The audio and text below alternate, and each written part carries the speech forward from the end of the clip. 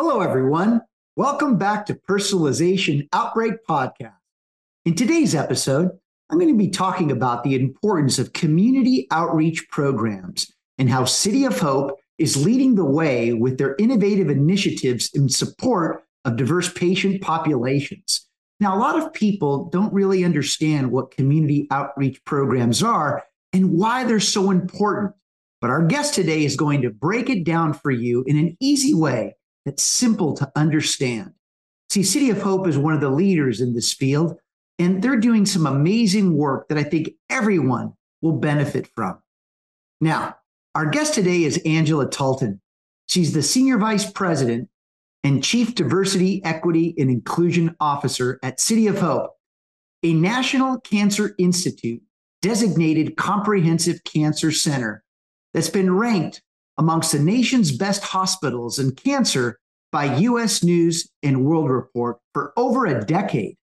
Now, together, we're going to talk about City of Hope's unique approach to diversity, equity, and inclusion, and how they're ahead of the curve when it comes to implementing these practices. Now, before we get started, please click the like button below, share it with your colleagues, and subscribe to our YouTube channel and social media at Glenn Llopis. Let's get started.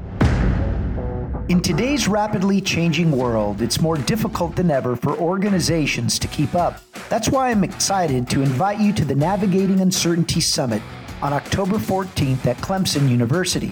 You'll learn from the most innovative thinkers in a day of inspiration and make cross-industry connections that will help you adapt to the modern world.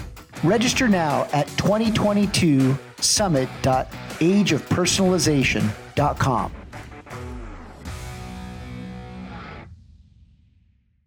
The 2022 season of Personalization Outbreak Podcast is brought to you by City of Hope, a world leader in the research and treatment of cancer, diabetes, and other life-threatening diseases. City of Hope has been ranked among the nation's best hospitals in cancer by U.S. News and World Report for over a decade. Learn more about City of Hope at cityofhope.org.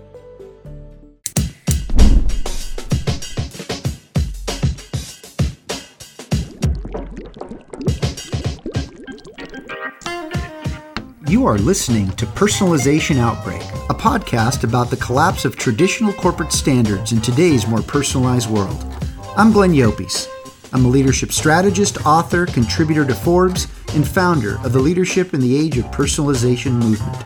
On this show, I'm interviewing executives across multiple sectors to find out how the balance between standardization and personalization can exist.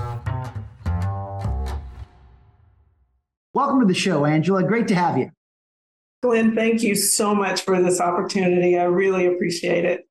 Well, I appreciate you, and I appreciate the work you're doing at City of Hope. In fact, we're very grateful that City of Hope has served as our sponsor of Personalization Outbreak Podcast. Angela, perhaps you can talk a little bit about what City of Hope does and its impact in today's world of fighting cancer. Thank you so much, Glenn. City of Hope is an independent biomedical research treatment center for cancer. We are one of only 52 NCI, National Cancer Institute, designated comprehensive cancer centers in the U.S., and actually the number one bone marrow transplant provider in the nation. Well, look, if there's any institution that has made a concerted effort to be very strategic and intentional of transforming the fight against cancer, it's been City of Hope. And I'm proud to have an opportunity to talk to you today. In fact, I'm really interested, in this work of diversity, equity, and inclusion that you do. I mean, this is a topic that everyone's talking about. And as we're starting to see the rise of incidences of chronic disease and others, the role that diversity, equity, and inclusion plays in healthcare is rapidly evolving. What is it that gives your approach to DE&I distinction, Angela? And how does this give City of Hope a competitive advantage? Glenn, I'll tell you, my background is operations. Now, I've been in DE&I for 10 years, but the bulk of my background came from working with large call centers, large groups of people. And so I really was afforded the opportunity to learn about people, to understand how to make their work life enjoyable, to understand the different challenges that comes along with diversity in some cases. So, understanding challenges around accessibility, understanding challenges around childcare, or the need to be seen as valuable to an organization, or seeing language as a bridge to providing quality customer service rather than a barrier. And so I've always said that, the value of diversity is that need to be not just counted as a seat at the table, but actually to have a voice and make sure that that voice is being heard. So if I take that to City of Hope, you start thinking about understanding that cancer is not one disease, it's hundreds, and that every tumor can be different and will affect that patient and their community in unique ways. And that's one of the main reasons that I chose City of Hope. And I said yes and accepted their offer, is just their desire to get to that DNA level of seeking a cure for cancer, understanding genomic research, that ability to detect that unique thumbprint that's needed to find what's the right treatment, what's the right cure for that particular patient.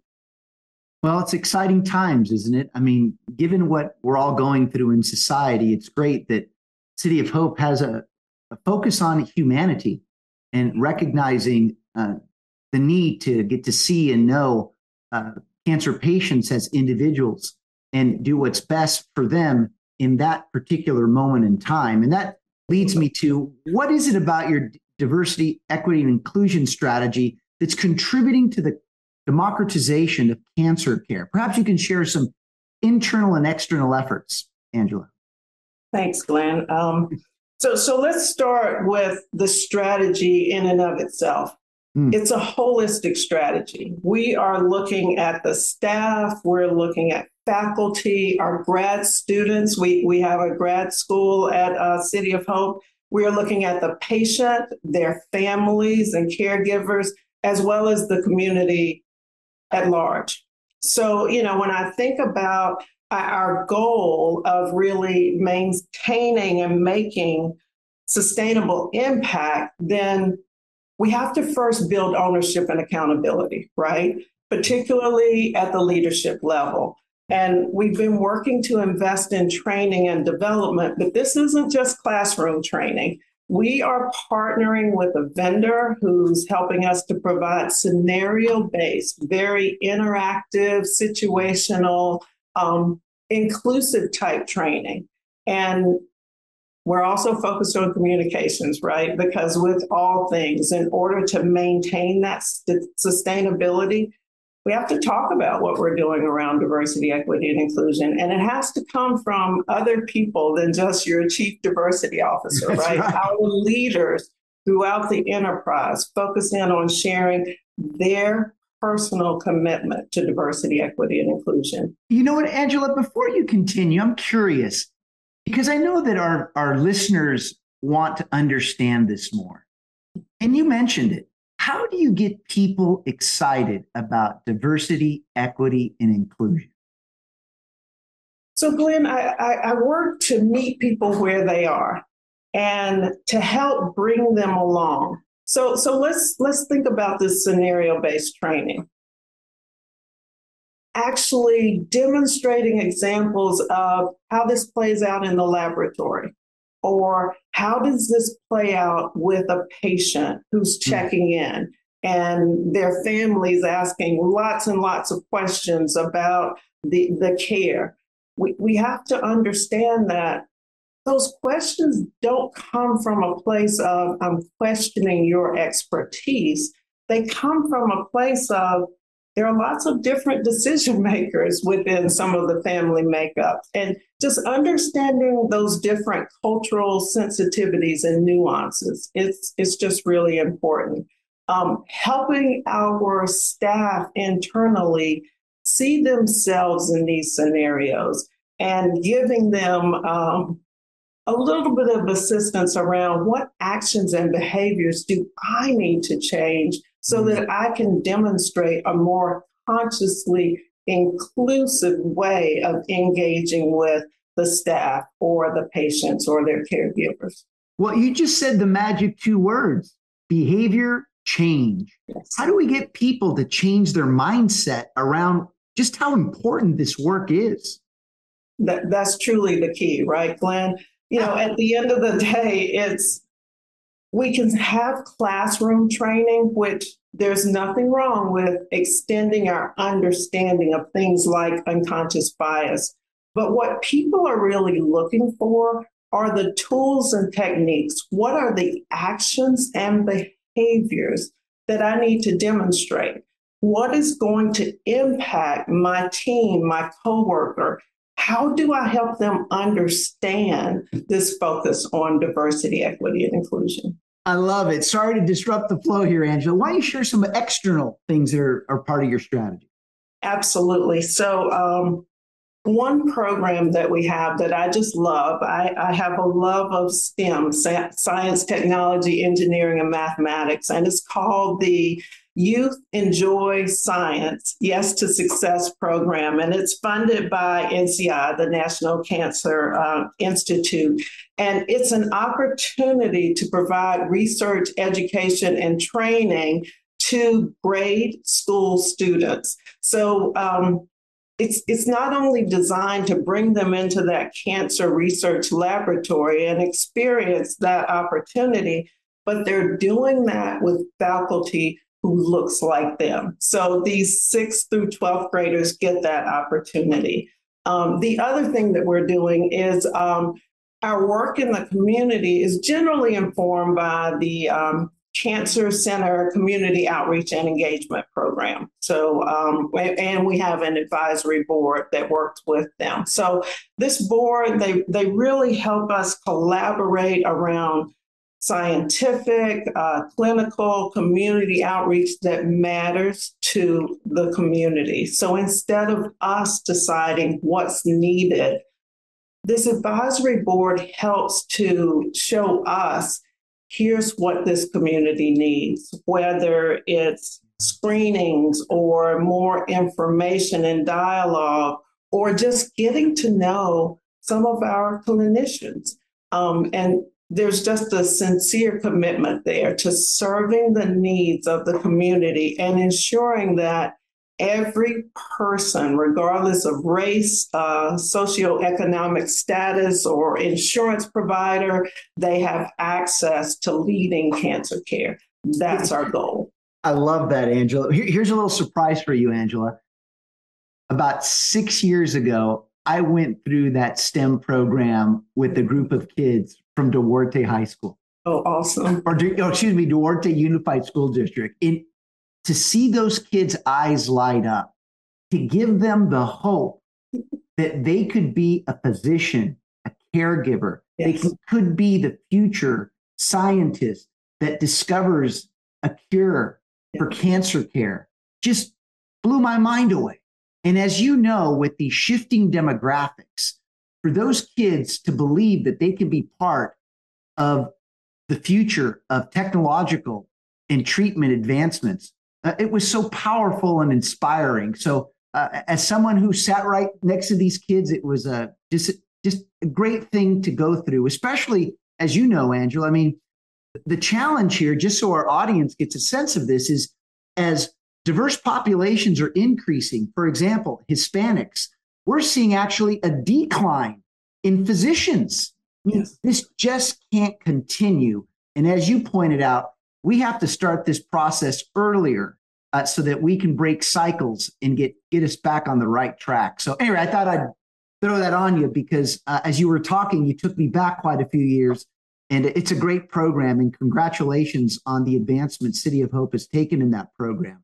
But thank you. And I do, Glenn, just super quick, I do want to make that point again about how important it is for these students to see people that look like them.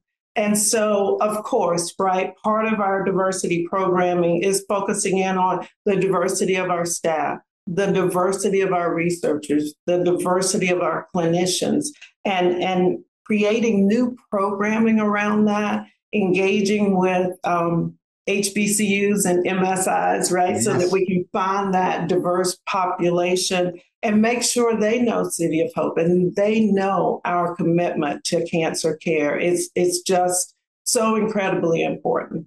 Well, I know a little bit later, I think you're going to talk about how City of Hope has expanded its national footprint with Yes. the recent acquisition. But before we go there, Angela, let's break this down just a little bit more. What does democratization of cancer care mean? And what are some of the barriers for scaling that approach? Thank you, Glenn. So I just think this term really brings to life this literal gap that City of Hope sees between cancer innovation that's taking place right now today and people who don't have access to it. Yeah. We talk about just some of the health disparities, and certainly with COVID, that really came to life. And, people began really talking about this. But Glenn, I thought today maybe I could share with your audience just a few stats on when we talk about health disparities, what's actually happening today. So I'm just going to share a few of these. Please, this is important. Thank you. So African American men are dying from prostate cancer at a rate of about 111% higher than their white counterparts. African American women are dying at a 39% higher rate from breast cancer. Hispanic women are experiencing stomach cancer incidence and death rates that are more than twice as high as white women. And, despite some of the highest rates of Medi-Cal enrollment, about 30% of African American and Hispanic Latinx patients report that the quality of care that's accessible in their area, so where they live, that's the barrier to them seeking treatment. And so with that being the case, when patients are able to be diagnosed and seen for breast, colon, lung, rectal cancers, more than likely what we're finding is they're at advanced stages of the disease and have a less favorable 5-year survival rate. And so, Glenn, one of the things that City of Hope is doing is trying to partner, and we're leading this coalition, and it's called the Cancer Care is Different campaign. And what we're trying to do is really make legislative change and show that, it is unfair to relegate where Medicare patients can receive treatment from. They are not having access to these NCI designated cancer centers like City of Hope. And we're trying to change the law. And really, we're starting in our home state of California, but ultimately, we think this could be a blueprint for other states and even, might be applicable to President Biden's cancer moonshot goal. This is inspiring, what you just said. But what you mentioned about the Black and brown populations, Hispanics and African Americans, that's devastating. What do you think that healthcare providers must do now to increase their readiness to serve these populations? I mean, what do you see, especially through a DE&I perspective? Because we can't lose sight that it's DE&I that's giving rise to the awareness of these disparities. Right. So Glenn, I go back to just cultivating a culture where diversity, equity, and inclusion is important. And at City of Hope, we literally have a mission. Our DEI mission is to infuse DEI into the DNA at City of Hope. So that means throughout all of City of Hope, right? And so really connecting the dots around this health disparity issue and what can we do at City of Hope to make a change.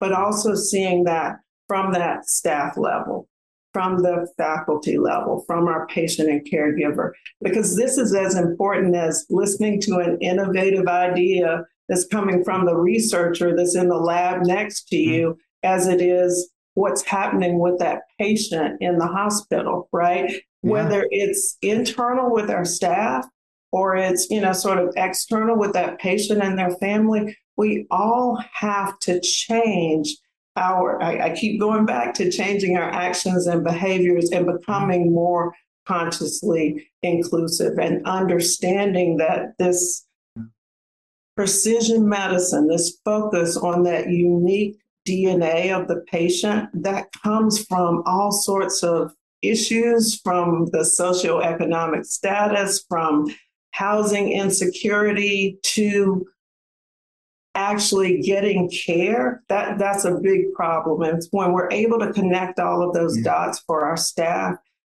we really see the importance of diversity, equity, and inclusion at City of Hope. Well, and this goes back to the age of personalization, doesn't it? I mean, if we can't operationalize and see the value of the thousands of touch points DE&I has across an enterprise, and let's make sure that our audience understands this. And you've said it, but I want to overemphasize it. Imagine that you're not just going to a hospital, you're going to an institution that focuses on academics, meaning, as you mentioned, a graduate school on campus to breed future scientists, researchers, physicians. Then you have a research center. I mean, City of Hope discovered insulin, ladies and gentlemen. I mean, the advancements in just what happens in the lab is enormous. And why don't you tell us a little bit from bench to bed, or maybe if I got that wrong, you could help me. No, I love that. Thank you. So, the fact that we are researching at that genomic level, researching the DNA of our patients and trying to identify a cure, a treatment plan for that particular patient's tumor, that is key. So we also are offering genetic sequencing testing for every single patient who is treated in our facility. And this sequencing is providing our oncologists with personalized data to inform that patient-specific treatment plan. And the fact that we do that at City of Hope, we've basically been able to standardize and expand the use of precision medicine, and not just at the hospital in Duarte, but also at the 35 community practice sites that we have at City of Hope. It's inspiring. And notice what Angela said. They've standardized personalization. Yes. Remember that. The standardized personalization. So as we get close to wrapping up here, tell us a little bit about this acquisition that now gives City of Hope a national footprint in the fight against cancer. And how does that national footprint help you accelerate the DE&I strategy at City of Hope? Thank you, Glenn. So when I think about democratizing cancer care, we're also working on doing that internally too, right? So our growth agenda happens through partnership as well as some of the acquisitions and growth that we're doing internally. So in February, City of Hope completed the acquisition of Cancer Treatment Centers of America. And that is really transforming our organization into one of the largest national cancer care organizations in the country. And so this combined organization, it now serves about 115,000 patients every year with a team of more than 11,000 team members. And we're in California, Arizona, Illinois, and Georgia. But Glenn, I'd also say that in July, City of Hope Orange County opened the Lennar Foundation Cancer Center, and that features some of the latest and most comprehensive technology around screening and making proper diagnosis and treatment. Again, with that focus on precision medicine. And We're doing some things through our Access Hope arm where we're leveraging telehealth and providing expertise and assistance to about 75 different employers. And we're serving about 3.3 million members of, again, providing that best in class care. But it's that Cancer Care is Different campaign, that partnership where, again, we're looking to change legislation and provide that specialized care to save lives, given those stats that I shared earlier. Angela, it's been a pleasure. I mean, this is such inspiring work that you're doing. And, when we get you back on here in the next couple of years, I can't wait to hear the success stories that you have to share, because City of Hope has really prepared itself in advance for what's coming. And I've often said that we have to get out in front of change before circumstances force their hand. And the institution has certainly done that. And you're bringing a tremendous amount of value in accomplishing that goal. So congratulations to you. And I'd love to just give you the floor if you have one more, closing comment. Thank you, Glenn. It's been wonderful talking to you as well, and to your listening audience. This is a wonderful opportunity. What I'd like to leave you with is what diversity, equity, and inclusion means to City of Hope. So diversity is understanding that cancer is not one disease, but hundreds, and it affects different populations in different ways. And so no one size fits all approach to preventing, treating, and curing cancer is going to work. And we understand that. Equity, that is important to us because we are committed to advancing that equity for all patients, not just those seeking care at our centers either. We're very focused and engaged in advocacy efforts to support affordable and accessible cancer care for all. And then finally, that inclusion piece, that's that bench to bedside approach that we have for patient care and for expanding our national footprint that will allow that access to care, that will help those underserved populations really have the benefit of the advancements and innovations around cancer care. That's our goal, to continue to focus on diversity, equity, and inclusion. Thank you very much, Angela. Really appreciate you being on the show today. And as we leave every show, when you lead in the age of personalization, you will see things that others don't.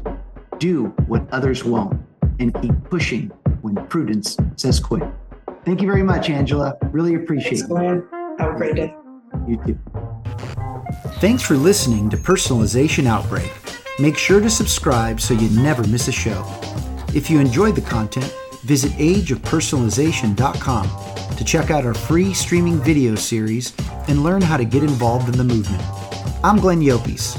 I wish you a good day, and remember, without strategy, change is merely substitution, not evolution. Learn more about City of Hope at cityofhope.org.